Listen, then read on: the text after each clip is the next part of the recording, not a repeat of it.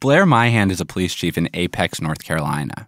It's a suburb of Raleigh-Durham, 42,000 people, upper middle class. Myhand says that policing Apex is like policing Mayberry, the town from the Andy Griffith Show. 9 o'clock at night, people are in their houses with their families and they're going to bed, and sometimes we roll the sidewalks up at midnight. It's a very low crime community. I think we've had 2 homicides ever in this town. One summer night, Apex 911 got an unusually disturbing call. And a warning here, this episode contains graphic language and descriptions of violence. A person had claimed to have killed several people and was holding a woman hostage in the house. The caller gave the dispatcher his name and his address. It was one of those ones that make you, as a police officer, think, this is serious. We went into action very quickly that night. Going into action meant deploying the SWAT team. Yes, the town of Apex has a SWAT team. Part-time, but nonetheless. About a dozen cops. Semi-automatic weapons, helmets, riot shields. Myhand was among them. They drove to the house. At the end of a cul-de-sac, we have the house completely surrounded by police officers. We've got, our weapons aimed at the house. The SWAT team was hiding in the backyard. 2 cops behind a giant oak tree that gave them a view of the house. They were pretty sure the suspect was hiding upstairs with the hostages. It was tense. You're going with the anticipation that you're going to see a mass murder, and you may end up having to, kill somebody tonight. At 2 a.m., lights start to come on in the house. The suspect notices the SWAT team in his yard, grabs a shotgun, and moves down the stairs to the first floor landing. Somebody from the SWAT team screams, tells the suspect to disarm. And that's where what they thought was a hostage situation turns into something much stranger. The suspect puts down his gun and meets the SWAT team at the door, very confused. His wife, who's alive and also confused, is there with him. His children are alive and asleep in their beds. The homeowner had no idea what the cops were talking about, even though the 911 call had given the man's name, his address, and correctly identified the members of his family. So I don't think we really, till afterwards, we realized, we've been swatted. There's no better feeling than a personal win, and the State Farm Personal Price Plan can help you do just that. Talk to a State Farm agent today to learn how you can bundle and save with the Personal Price Plan. Like a good neighbor, State Farm is there. Prices are based on rating plans that vary by state. Coverage options are selected by the customer. Availability, amount of discounts and savings, and eligibility vary by state. There's a new class of blockbuster drugs. Drugs like Ozempic. They're changing bodies. And all of a sudden, just the weight starts falling off. Fortunes. It just got too expensive. They're just bank breakers. And industries. There was a lot of excitement. There was a lot of skepticism. The impact of these drugs, from business to health, is just beginning. From the Journal, $1 Trillion Shot. Find it in the Journal feed wherever you get your podcasts. From Gimlet, I'm PJ Vogt, and this is Reply All, the show about the internet.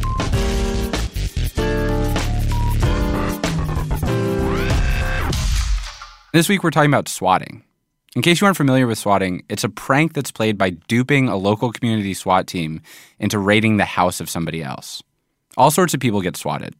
It's happened to Tom Cruise, Miley Cyrus, the Kardashians. But a very popular swatting target is video game players, a specific brand of gamer. Live streamers. So if you're anything like our boss, Alex Bloomberg, you might need some more explanation here. First of all, lots of people broadcast themselves playing video games online. Often, but not always live. And some of those people get very famous.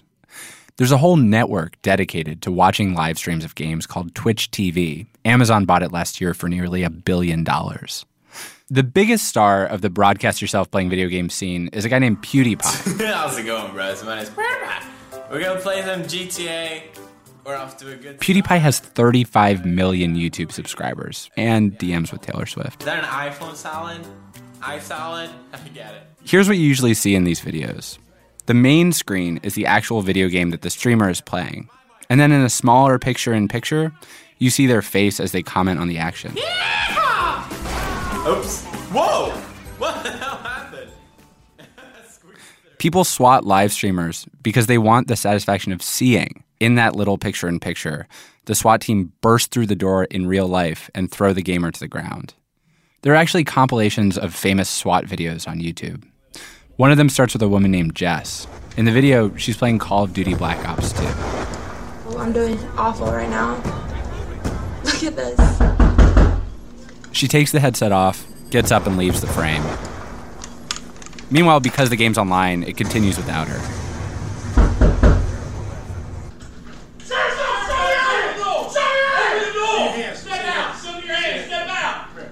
You're hearing all this, but all you're seeing on the screen is the tiny box where her face used to be. There's just a blank wall and an empty room. Then a police flashlight cuts through the frame. It's us. Got it. One of the cops actually recognizes the video game she's playing. She's playing Black Ops 2. She said they're streaming. Telling Jack. As the cops finally start to appear in the frame, one explains to the other what's actually happening. And they're watching us. There's no real hostage situation. And what's more, somewhere on the internet, everybody's watching us. They're talking about it. And they're all probably laughing. That's what she was telling Jack. She said it's a joke. They're streaming y'all and watching y'all. Where the fuck did it come from? The swatting videos are filled with scenes like these. And they almost always have this one moment that comes after the cops cuff the kid. It's a long, stretched out moment of confused silence.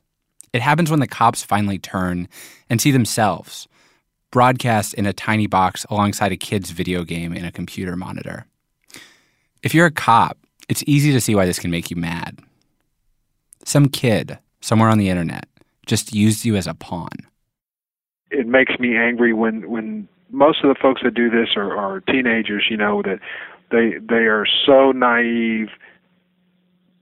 They don't understand the ramifications of this type of situation and the consequences that can happen from making a prank phone call. When I was 13 years old, our prank phone calls had to do with, is your refrigerator running? That's what we did. We didn't get law enforcement to respond to someone's house expecting to deal with a mass murder, So it's a different day and age, but it's a very, very dangerous situation. It's a very dangerous situation that can also freak out the people who get swatted. One swatting victim, an Air Force vet, had the SWAT team show up where he lived with his younger brother. Afterwards, he posted a reaction video. I had police point a gun at my little brother's. He's 10. He is 10 years old. And he had 10 police officers pointing a gun at him because he was at the door. And that, of course, is the reaction you'd expect. But one of the most striking things to me about these videos is how rare that reaction is. In many of these videos, the cops are riled up, expecting a madman or a terrorist or something. But the kids just stand there. They don't seem scared at all. They're the only ones who really understand the world that these cops have stumbled into. Coming up, we go deeper into that world with somebody who understands it. A kid who's been swatted talks about what it's like, how to stop it, and what these guys are after.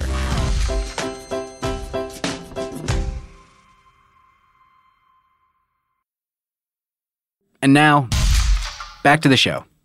What's up, guys? It's Dirty here, coming at you with Road to a Trick Shot number. I really don't know the number, but... This is Curtis Henke. He's a 21-year-old Call of Duty player.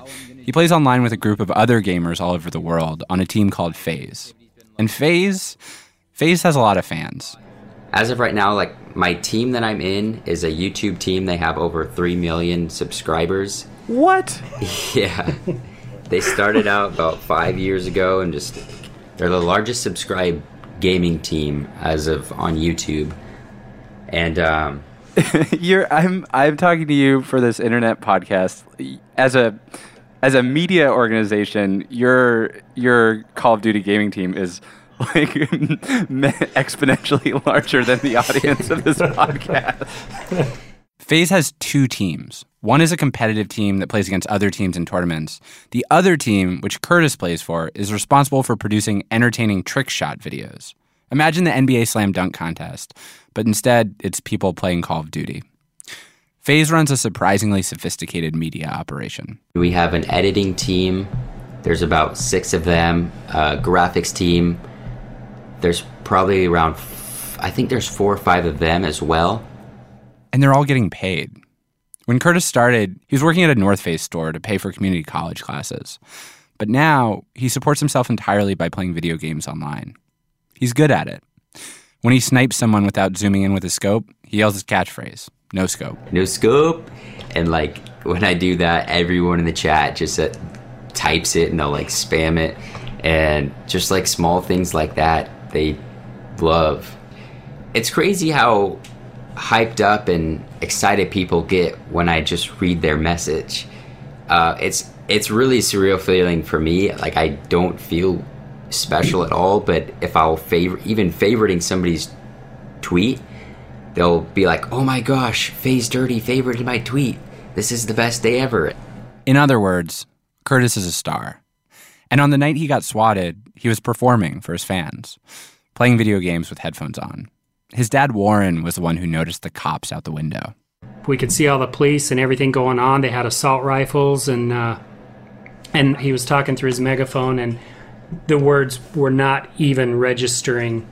And all of a sudden, Curtis said, "Dad, that's us." I'm like, "What are you talking about?"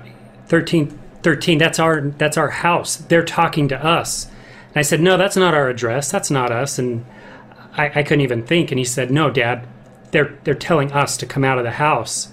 The family went outside, where the cops quickly hustled them into a neighbor's garage. One of them said something like, "Who's Curtis? Who's Curtis Hinkie?" And man, it was sheer panic. I didn't know about swatting at the time. I had no idea what that was, what it meant. I was afraid for Curtis. I thought they were going to throw him in handcuffs and haul him off right then. Unlike his dad, and probably the cops who were handcuffing him, Curtis quickly figured out what had happened. While he'd never been swatted himself before, like everybody else he knew, he'd seen the videos. He knew the drill.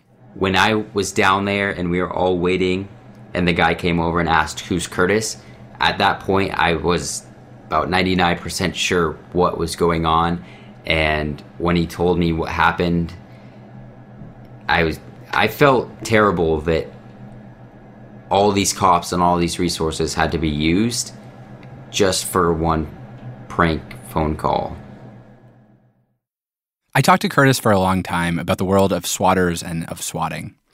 It's a world where some people have been swatted so many times that they've gone to their local police department and given them their phone number. They put themselves essentially on an informal do not swat list.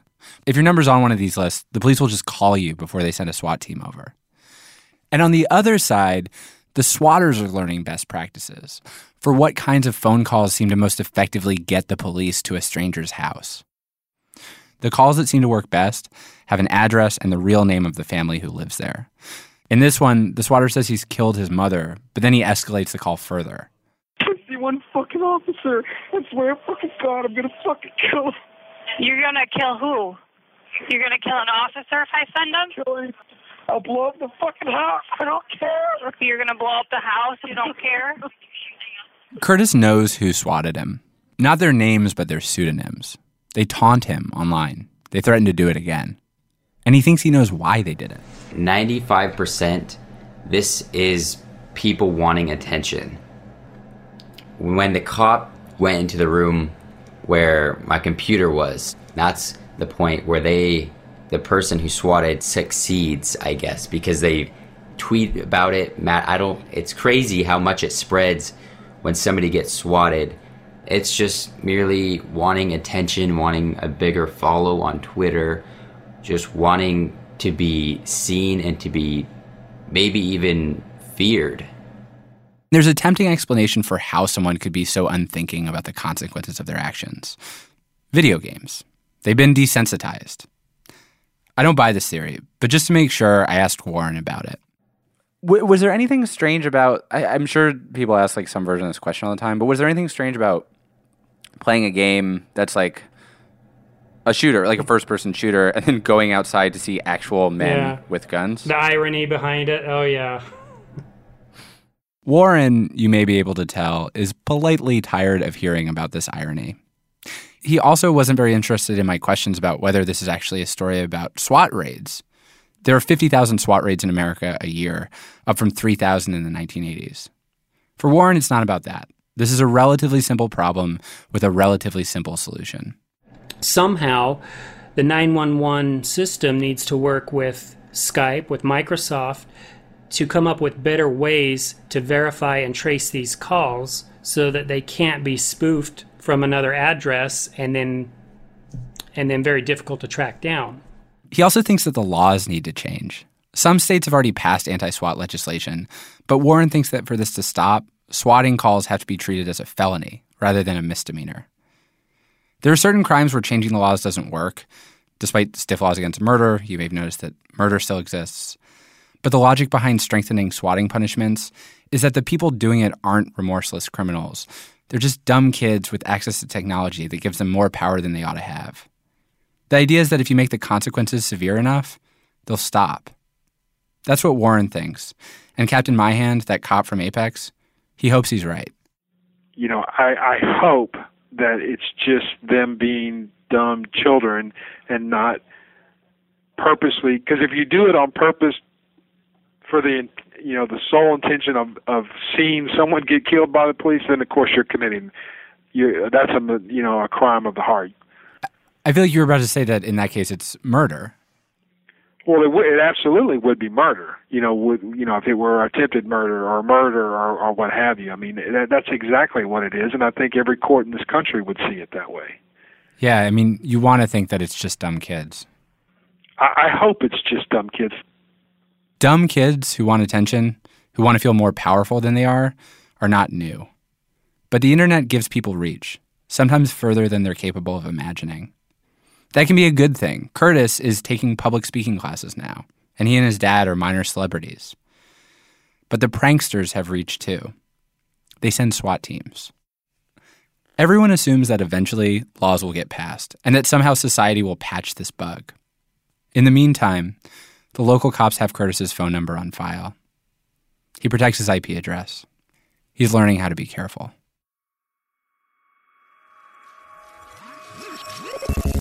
Reply All is me, PJ Vogt, and Alex Goldman. We were produced this week by Shruti Pinamaneni and Chris Neary. We were edited by Alex Bloomberg and Paul Ford.